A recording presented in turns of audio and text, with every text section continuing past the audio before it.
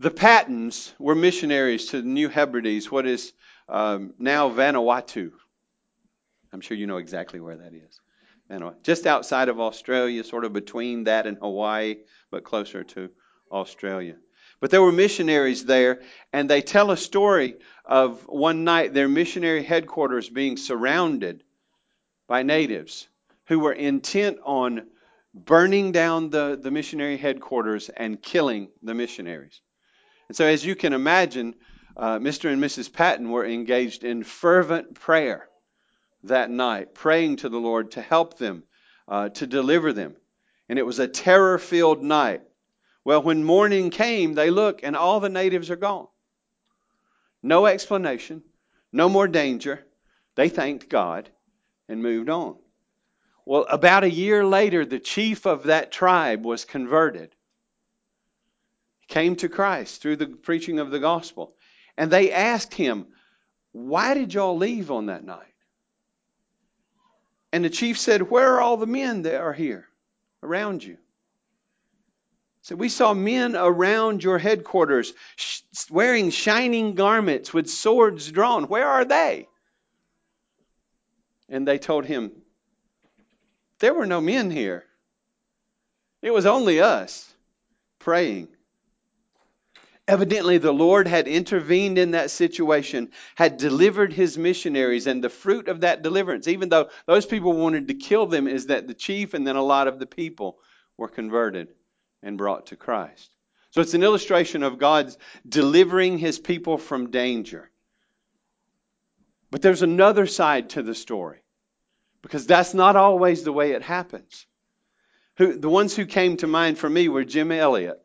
We've heard of him more than some of the other guys with him. But Jim Elliot, Ed McCully, Roger Udarin, Pete Fleming, and Nate Saint, who was their pilot, they were all slaughtered by Alka Indians. That word Alka means savage. After having some success in trying to reach them and connect with them with the gospel, by the river there, they were slaughtered, killed, martyred. And that was just as much in God's purpose and plan as the deliverance of the others.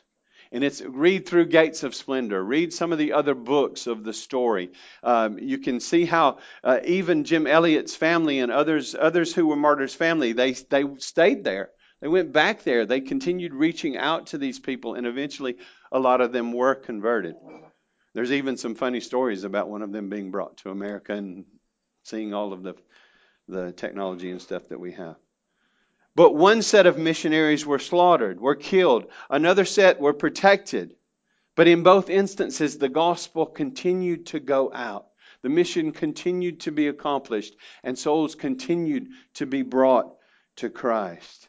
And that's really what we see going on in chapter 12 of Acts. Sometimes we skip over James to get to Peter and talk about Peter's deliverance. And it's a great story. But there's more to the story here in chapter 12. And we'll see that this morning. James is killed and Peter is delivered from the plans of Herod Agrippa. And what I want you to see this morning as we look at both of these instances is that God always delivers his children. Sometimes through death and other times from death. All in accord with his sovereign purpose. God always delivers his children, sometimes through death and other times from death in accord with his sovereign purpose. And actually in our lives, God always delivers us on a daily basis, either through the trials or from the trials. Sometimes he does take us out. But martyrdom is sort of in the picture here, and one is martyred and the other is delivered, and I wanted to focus on that this morning. A martyr is simply one who has died for Christ and the gospel. But look first at Herod. I titled this little segment, which will go quick, Murder Runs in the Family. Verses 1 and 2. It says this, about that time, see the church is progressing, it's going well, churches are being planted. Herod, though, a wicked ruler, seeks to change that. It says, about that time, Herod the king laid violent hands on some who belonged to the church. Now, this Herod, this is not the same Herod that was the Herod who slaughtered the innocents when he was trying to kill Jesus when Jesus was born. That was his granddaddy. So that was Herod the Great who slaughtered the innocent children up to age 2 in Bethlehem when Jesus was born. He was trying to stamp out the Messiah. That's how arrogant he was. This is Herod, a different Herod. This is his grandson. This is Herod Agrippa I. And it says that he, like grandfather, like, son, like son's son, like grandson, murder is running in the family. Pleasing men is running in the family. Living on the fear of men. And so Herod was popular with the Jews. And so part of that popularity probably fed into him persecuting the church because the Jews did not want the church to continue to flourish in Jerusalem. So it says that he laid violent hands. That doesn't mean he personally went out and laid hands on the people. Him being the king ordered that they be arrested, that they be tried, that they be convicted, that they be killed. He laid violent hands. He had evil intention. And he wanted to wipe out the church there in Jerusalem. Another person had already tried that, named Saul, who ended up being converted and came back and now was teaching in Antioch. But he's trying to wipe out the church. And it would seem to some extent that he was sort of succeeding. Verse 2 says this: he killed James, the brother of John, with the sword. So the evil one always wants to destroy the church. And the evil one uses wicked rulers sometimes from on high to try to wipe out the church. And the wicked rulers sometimes seem to be succeeding. Point number 2 from verse 2 is delivered through death. I don't want us to skip over James. I want us to think about James a little bit. It won't take us long. But James, just as much in the will of God as Peter, an apostle like Peter, James was not delivered from death. It says in verse 2 that he killed James, the brother of John, with the sword. And again, that doesn't mean that Herod Agrippa I went and actually did the killing. He had him arrested, he had him mock tried, and he had him executed, probably beheaded. And there's sort of a traditional story that one of the false witnesses who witnessed against James ended up repenting of that through James preaching the gospel through his persecution and rejecting his testimony and ended up being beheaded with James. Now that's tradition. I can't prove that. But who is this James? Because you read scripture, you see a lot of James. Well, thankfully we're told he's the brother of John. He's one of the sons of thunder. He's one of the ones that would call down lightning from heaven on people who didn't believe in Jesus. And Jesus had to stay them a bit. But he is the son of Zebedee. He's the brother of the apostle John, one of the sons of thunder. He's not the brother of Jesus, which we see later in the text. And it says this: he killed James. It's very matter of fact. He killed James, the brother of John. He killed the apostle John, who wrote the Gospel of John and the epistles of John. He killed his brother with the sword.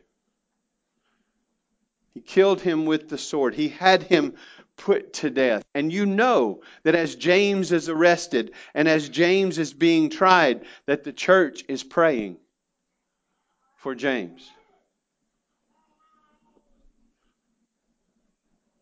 But God's answer in this instance was, it was James' time to go to heaven.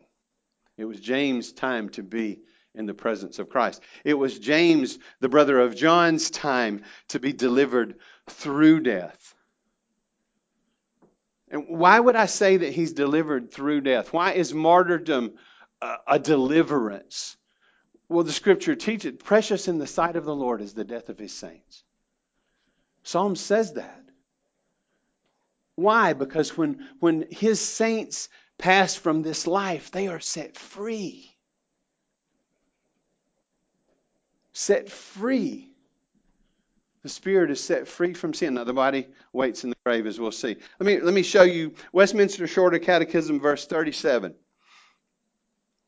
It's the catechism I know best. That's why I use it. But not verse 37, question 37 says this. Now, this would do you good because this is summarizing what Scripture teaches. And you can go back and look at it and see the Scripture references if you want to. I'm not going to spend a long time on this morning. But the Catechism asks, what benefits do believers receive from Christ at death? Now, listen to this answer.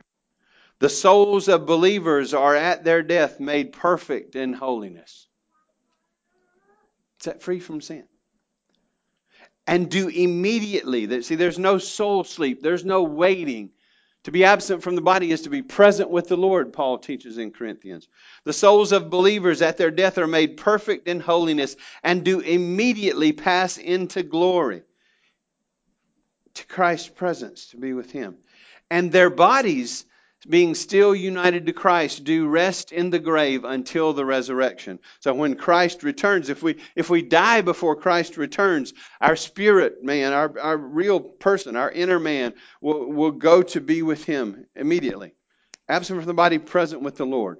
The body will rest in the grave until Christ returns. When Christ returns, we'll come with Him, bodily resurrected, reunited with a new body, not this old broken down one that we have now. Some of you young people can't relate to that, but the older you get, the more you look forward to your new body.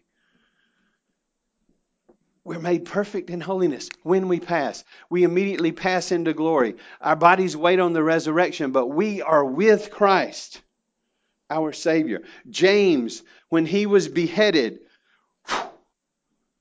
absent from the body, present with the Lord.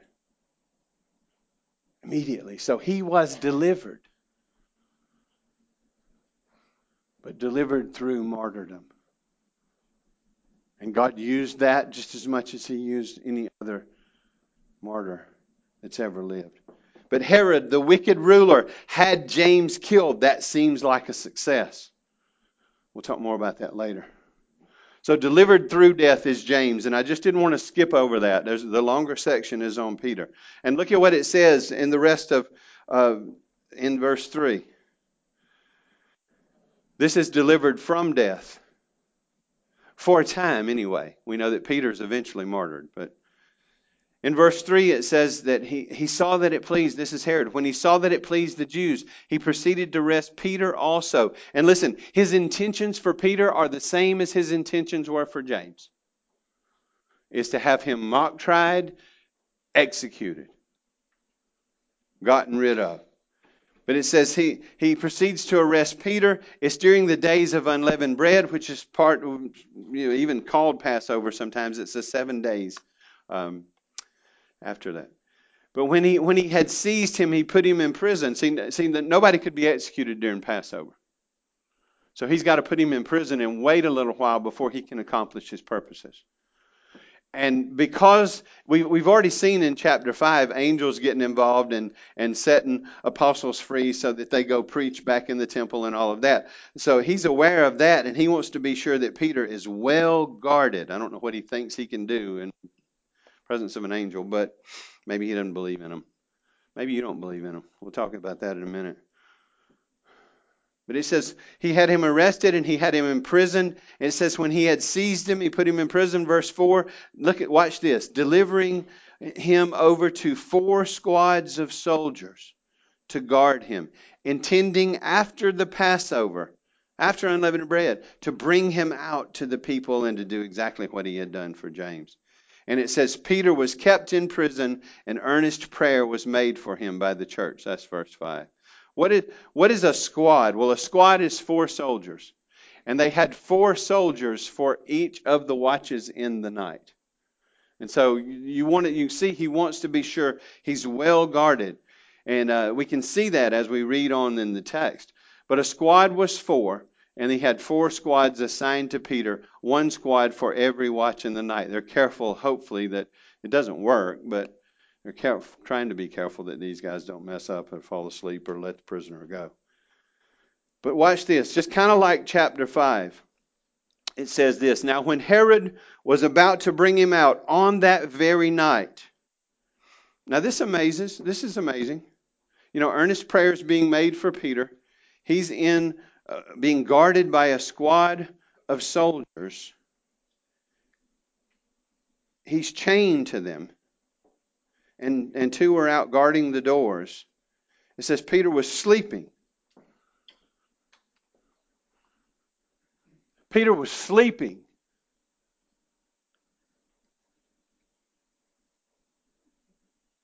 And he's either worn out or he's rested in Christ or he's. Can you imagine being in that situation, chained to two soldiers, about to be brought out? You know your time is about up and you're asleep. Well, he knows this very thing. Me to live is Christ and to die is gain. Cut my head off or crown it. I win. Not because of me. I'm nothing special, but because of Jesus. So it says that he's there sleeping between two soldiers. He's bound with two chains, not just one. And sentries are guarding the door. Listen, there's no way he's getting out, right? Normally speaking, yes. But look what happens. Behold, an angel of the Lord stood next to him, and a light shone in the cell, and he struck Peter on the side and woke him. It's pretty good blow there. He strikes Peter on the side and wakes him up. Now, he doesn't know he's awake. We saw that in the story. He said, "Get up quickly." And the chains fell off his hands. This is not figurative language. This is not anything like that. This is a real historical narrative about what happened. The angel said, "Get up." And he got up and the chains fell off. And even though it's going to cost them their lives, the soldiers are asleep. And they don't wake up. And that's God at work. In verse 8, it says, the angel said to him, "Dress yourself and put on your sandals." And he did so. In other words, get ready to go. And he said, "Wrap your cloak around you and follow me." And he went out and followed him. And now watch this.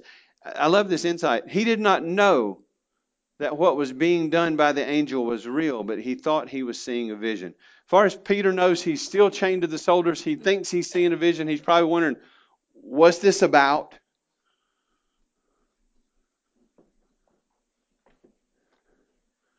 And it says this, when they had passed through the first and the second guard, nobody's seeing them. They came to the iron gate of the city, and it opened. I mean, we have a lot of automatic doors. Those aren't. You'll run into them. But you have a lot of automatic doors. You step on the sensor and it opens. Well, that's not this. Angelic intervention, these doors open. And out they go. Angel leading him out of captivity. It says they went out, and I don't know how far they went. It says, and they went out and went along one street, and immediately the angel left him. I don't know how much farther he walked, but it says when Peter came to himself, he said, "Now I am sure that the Lord has sent his angel and rescued me from the hand of Herod and from all that the Jewish people were expecting. I'm sure I've been delivered." And what does he do? Instead of running out of town, he goes to the believers. Now, notice a few things. It's late at night. These people are not asleep. They're praying for him. It's late at night. He's been delivered. He goes there. And listen, he's not delivered because the church is gathered going, "Lord, we trust you to set him free. We claim it. We know it's your will." They don't even believe it when he shows up. He doesn't believe it till he's outside the city. They're just interceding. "God, have mercy. God, help." We don't want what happened to James to happen to Peter. They're praying and they're serious about it and they're up late at night. And he says, when he realized this, he went to the house of Mary, John Mark's mother. It says the mother of John, whose name was Mark, where many, not just a few, many were gathered together and praying. They're praying for Peter. I heard this story one time where these group of people were gathered together, and this doesn't happen very often. They're gathered together and they're praying for this man who is in the crack house, and they're praying for his salvation. They're praying for him to be delivered. And in the midst of that prayer, it was kind of one of these prayer meetings. It was a long and ongoing prayer meeting. In the midst of that prayer meeting, they are praying, And they hear the door open in the back of the building, and that man walked in with tears in his eyes and said, I need help. These people are praying for Peter, and he's been delivered. And it says he knocked on the door of the gateway, and Rhoda comes running out, and she hears Peter's voice, and she's like, and she doesn't let him in.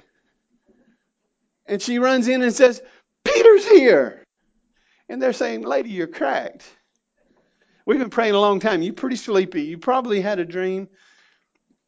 And she recognized his voice. In her joy, she just doesn't know what she's doing. She runs in and reports, and they said to her, you were out of your mind. You were out of your mind. That's not Peter there. You know he couldn't escape. See, God's at work, and he's teaching them too. But she keeps insisting, verse 15, that it's so, and kept saying it isn't. They said it's his angel. Because it can't be Peter. And imagine Peter.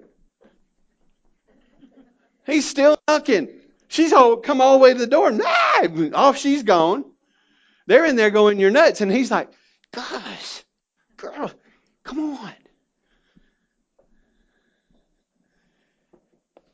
Peter kept knocking, and at verse 16, when they opened it, they saw him, and now they're amazed and freaked out. But he's like, okay, calm down.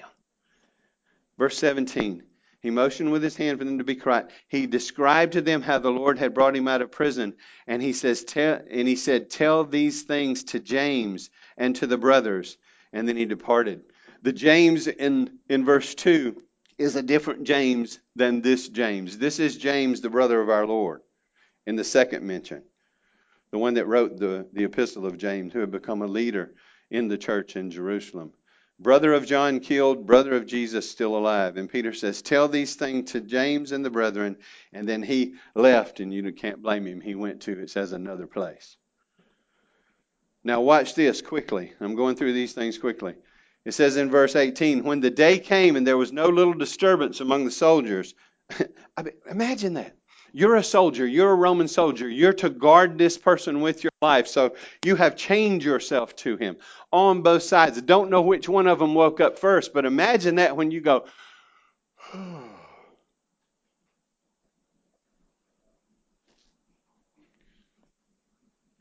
what in the world is going on? The chains are hanging there, but Peter's gone. And it says, I love how they play this down. There was no little disturbance. It wasn't a little disturbance. It was a hollering fit. Good old Southern lingo.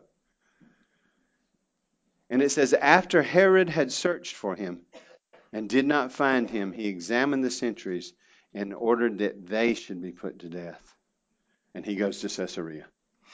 So Peter is not put to death. The ones that were guarding him are put to death by Herod, who, like I said, murder runs in the family, and this was really sort of justice for these guards, even though it really wasn't their fault. The angels delivered Peter, but they were responsible under the penalty of death. So you see in this text, you see James delivered through death and killed by Herod, and you see Peter set free by God through the intervention of angels. And they were both God's will. They were both God's will.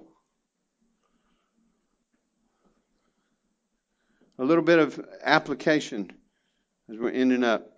Listen to me. Listen to me. It is not always God's will to deliver you from your trial. And it is not always God's will to deliver his children from death. James is an example. And in fact, if you want to go read Mark 10:39, when he and John were talking about seating at the right hand, wanted to be the greatest, and he actually predicts James' martyrdom. Jesus does in Mark 10:39. He knew exactly how he was going to die and exactly when he was going to die. Now, pay attention to me if you've been asleep for the whole time. Jesus knows exactly when you're going to die. You have a day. Okay, the preacher got us here for a baptism and now he's trying to freak us out. No, it's just applying the text. Psalm 139:16 says this, your eyes saw my unformed substance. Jeremiah talks about knitted together in the mother's womb. Now watch this. In your book, God's book, were written every one of them, the days that were formed for me, when as yet there was none of them. Every one of my days, Acts 17, exactly where I would live. Every one of my days and your days and David's days were written in God's book before there was one of them.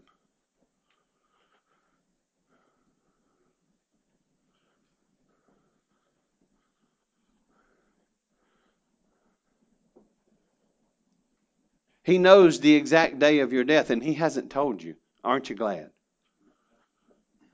Act as though he did, and now act as though it's today.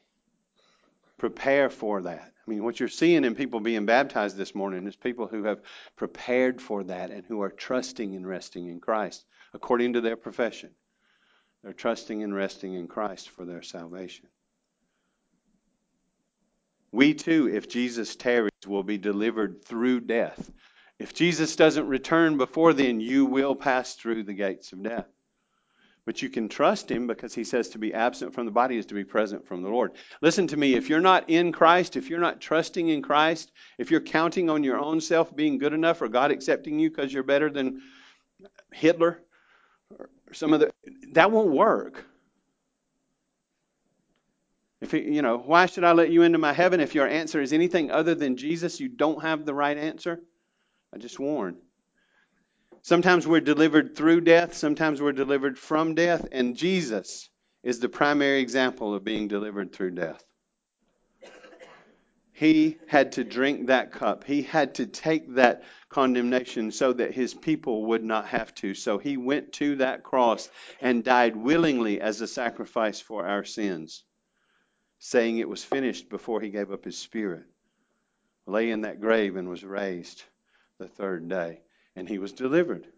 Hebrews says so. He's delivered through death. We'll talk more about that in a minute. But it's not always God's will to deliver us from things, especially death. It's most of the time God's will to deliver us through them and to grow us through them. Second point, look at me. Angels are real. Angels are real. Fallen angels are real. And holy angels are real. And believe me, this was not a fallen angel delivering Peter from the jail. Angels are real. They're created by God, just like humanity, to serve him and to glorify him. I often wonder what it's going to be like to talk to my guardian angels. Because I know a lot of times as I was growing up, they were like, here we go again. Boy, I hope this boy knows. I mean, I can remember times when I, as a lost person, one of the times when I was going 135 miles an hour and there's a curve and it's raining. Trees right in front of me. Next thing I knew, I heard a bark. I'm around on the other side of the curve in the middle of the road. God had mercy on a crazy person. Don't try that, kids. Even in my lost state, I said, thank you, God. And then I hit it again. Dumb. But angels are real. Do you ever think about that? Listen, I don't want to raise the hand. Angels are here this morning. If you go read a story, 2 Kings chapter 6, Elisha and his servant. And his servant, can you turn me down just a tad, Ian? I'm echoing a little bit. Elisha and his servant, the Syrians are coming because Elisha's been telling the Israelite king what the Syrians are going to do, and he's been told that it's because of a prophet. So they're coming to get the prophet. And Elisha's servant is freaking out because he sees all the armies. And Elisha's basically, Lord, open his eyes so that he can see. And when he opened his eyes, it said he saw chariots of fire all around them, more with them than coming against them. And they were delivered. I'll let you go read that in 2 Kings 6 if you want to. Angels are real. They're here this morning. They are assigned to minister To those who will inherit salvation. How do I know that? Look quickly, Hebrews 1, 13 and 14. And this is in chapter 1 in Hebrews, he's comparing because the Jews, at that point, it was there was this false religion going around that included worship of angels and elevated angels to a place they shouldn't have been. So Paul or whoever wrote Hebrews is contrasting between the Son and angels. And so at the end of the chapter, he puts angels in their proper place. And if you look in Hebrews 1:13 to 14, he says, "To which of the angels has he ever said, 'Sit at my right hand until I make your enemies a footstool for your feet'?" Answer, none of them. He said that to his Son. Now look, verse 14. Are they, who? The angels. Are they not all ministering spirits sent out to serve for the sake of those who are to inherit salvation? If you're believing in Christ this morning, if you're trusting in Christ, you have angels assigned to your case, ministering to you who would inherit salvation. I know I would have never made it to that point in my age of 26 if it hadn't have been for that. But angels are real. God is real. Fallen angels are real. Greater is he who is in us than he who is in the world. That was talking about the evil one. Some of us sometimes have a more naturalistic mindset and don't believe in the supernatural. Very bad mistake. Metaphysical reality. Angels are real. Number 3, I'll move on from that. If you want to talk about that, we can. Wicked rulers seem to succeed sometime.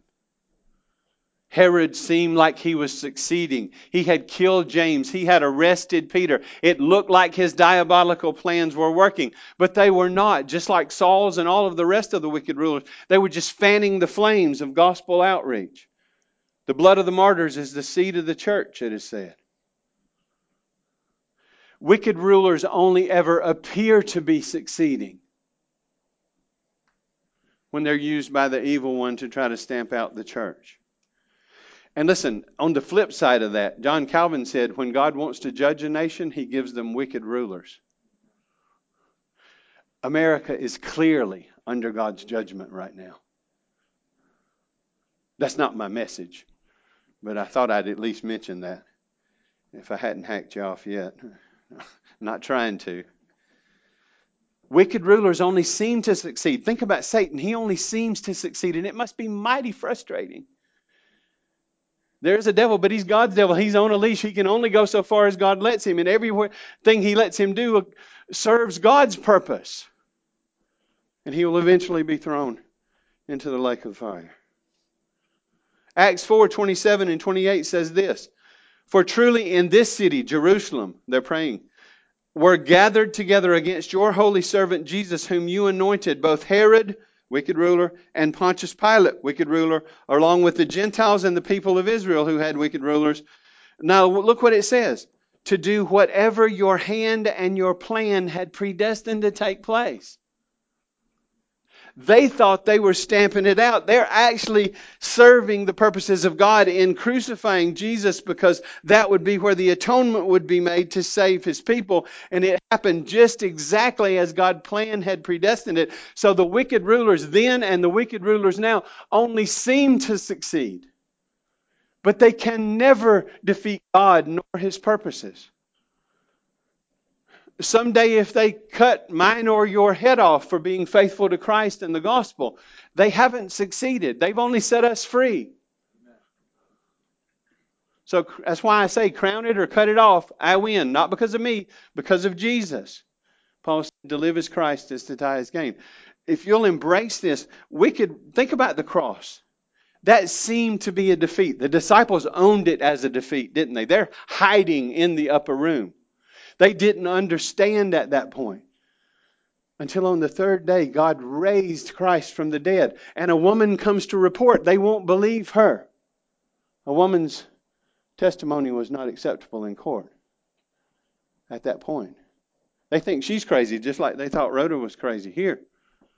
But it was true, and they ran to the tomb, and eventually Jesus is in their midst after he was raised from the grave. See, the wicked rulers only served God's purpose. They didn't succeed. And they're not succeeding now. Rebel against the existence of God all you want to, and rebel against His word and His plan all you want to. You will not succeed. You're only harming yourself. And just like that cross seemed to be a defeat, but it wasn't. Everything God has purposed, He will accomplish. I'll end here.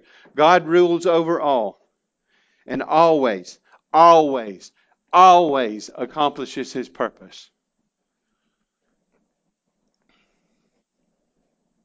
What looks like a defeat, even though many times it's really hard to understand. When really hard trials hit our lives, when we lose loved ones, when things like that happen, it's hard to understand how that's good, isn't it? We don't have omniscience. We can't grasp it. And it's real pain, and it's okay. But we can know from God's word that He's with us, for us, in control. He's taking us to somewhere good. What in your life right now looks like or feels like a defeat? It feels like God's not there. He doesn't care. It shouldn't be this way. We all have things like that. It's not going your way. It's painful. It's confusing. This is walking by faith and not by sight when you take it, though, and know that He's accomplishing His purposes in your life, that He's sovereign, He's with you, He's for you. You always have far better than you deserve. And He will either deliver you from death or through death. If a believer, if you're trusting in Christ alone. But He's accomplishing His purpose. Psalm 115:3 says, our God is in the heavens. He does most of what He pleases.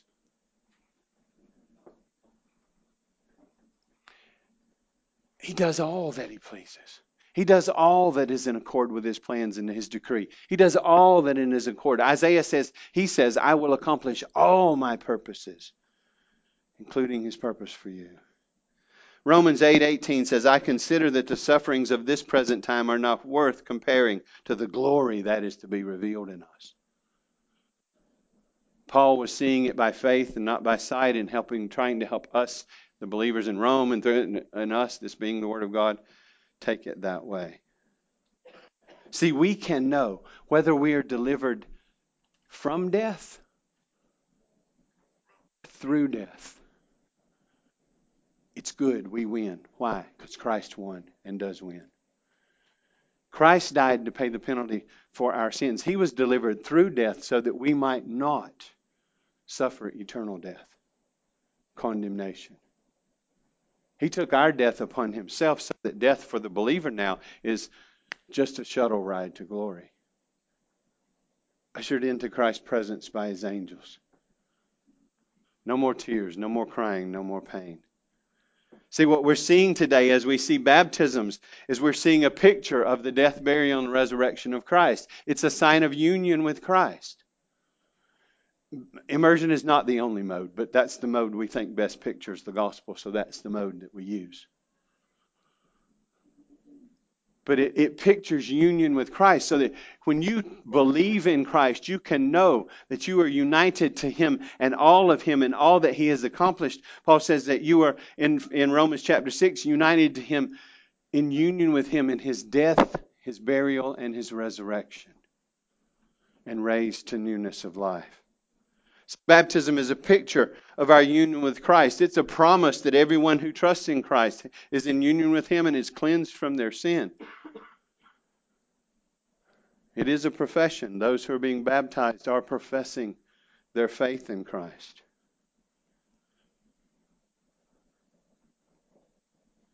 Raised to new life, raised to real life, raised to eternal life. Delivered from eternal death through the death of God's Son. Gave His life so that we might be delivered through His death. Are you trusting in Jesus this morning? A Philippian jailer, we'll see later, says, what must I do to be saved? Believe on the Lord Jesus Christ, which means trust in Him. Place your hope in Him for salvation. You can't work and make yourself good enough. You can't earn it. You can't clean it up. You turn and trust in Jesus, and He forgives you and gives His righteous status to you. makes you a child of God, grows you in grace, takes you all the way home. He gave his life to deliver us from eternal death through his death so that we would give him our lives. One of the missionaries that I talked about when in the introduction was Jim Elliot, and he said this, young man, wise beyond his years, wouldn't have a lot of years. He said, he is no fool who gives what he cannot keep to gain what he can never lose. Turn and trust and rest in Christ. And child of God, angels will guard you until the day marked out for you, and then they will escort you home into the presence of the Lord. Peace and joy and satisfaction in him forever. That's why Paul could say, for me to live is Christ. For me to live is Christ. For me to live is Christ. Yay! To die is gain because Christ is life, because he has taken our death and defeated it. He has paid the penalty for our sins. He has been raised from the grave. Listen to this, the most provable fact in history if you don't use a double standard. Christ has been raised from the grave, proving it's all true. That he is the Son of God, the sacrifice for our sins, and that he gives salvation as a free gift to all who trust in him. Those you will see baptized have professed that they are trusting in him. Let's pray. Lord, I pray that you would comfort us and deliver us from the fear of death as your children so that we can really live. Lord, those who are saved, I pray that they would find comfort in Christ this morning because he has lived for us. He has died for our sins. He's been raised from the grave. He's reigning for us, and he's coming again someday. Those who are not trusting in Christ, I don't know who they are, even if there are any in here or who will listen. But if there are, Lord, grant them to repent of their sins, to turn from loving self and loving ways that are against you, and to turn to you by your working in them, and to trust and rest and receive Christ, to call out to Christ for salvation, knowing that you answer that call. So save those who don't know you, convert them, and grow those who do know you. And even as we watch baptism, if we're not being baptized, may we be reminded of our faith and of our union with Christ in his death, burial, and resurrection, and grown in grace even as a result of watching someone else be baptized. Lord, we thank you for the privilege. We pray for your blessing. We cry out for your help, and we give you praise in Jesus' name. Amen.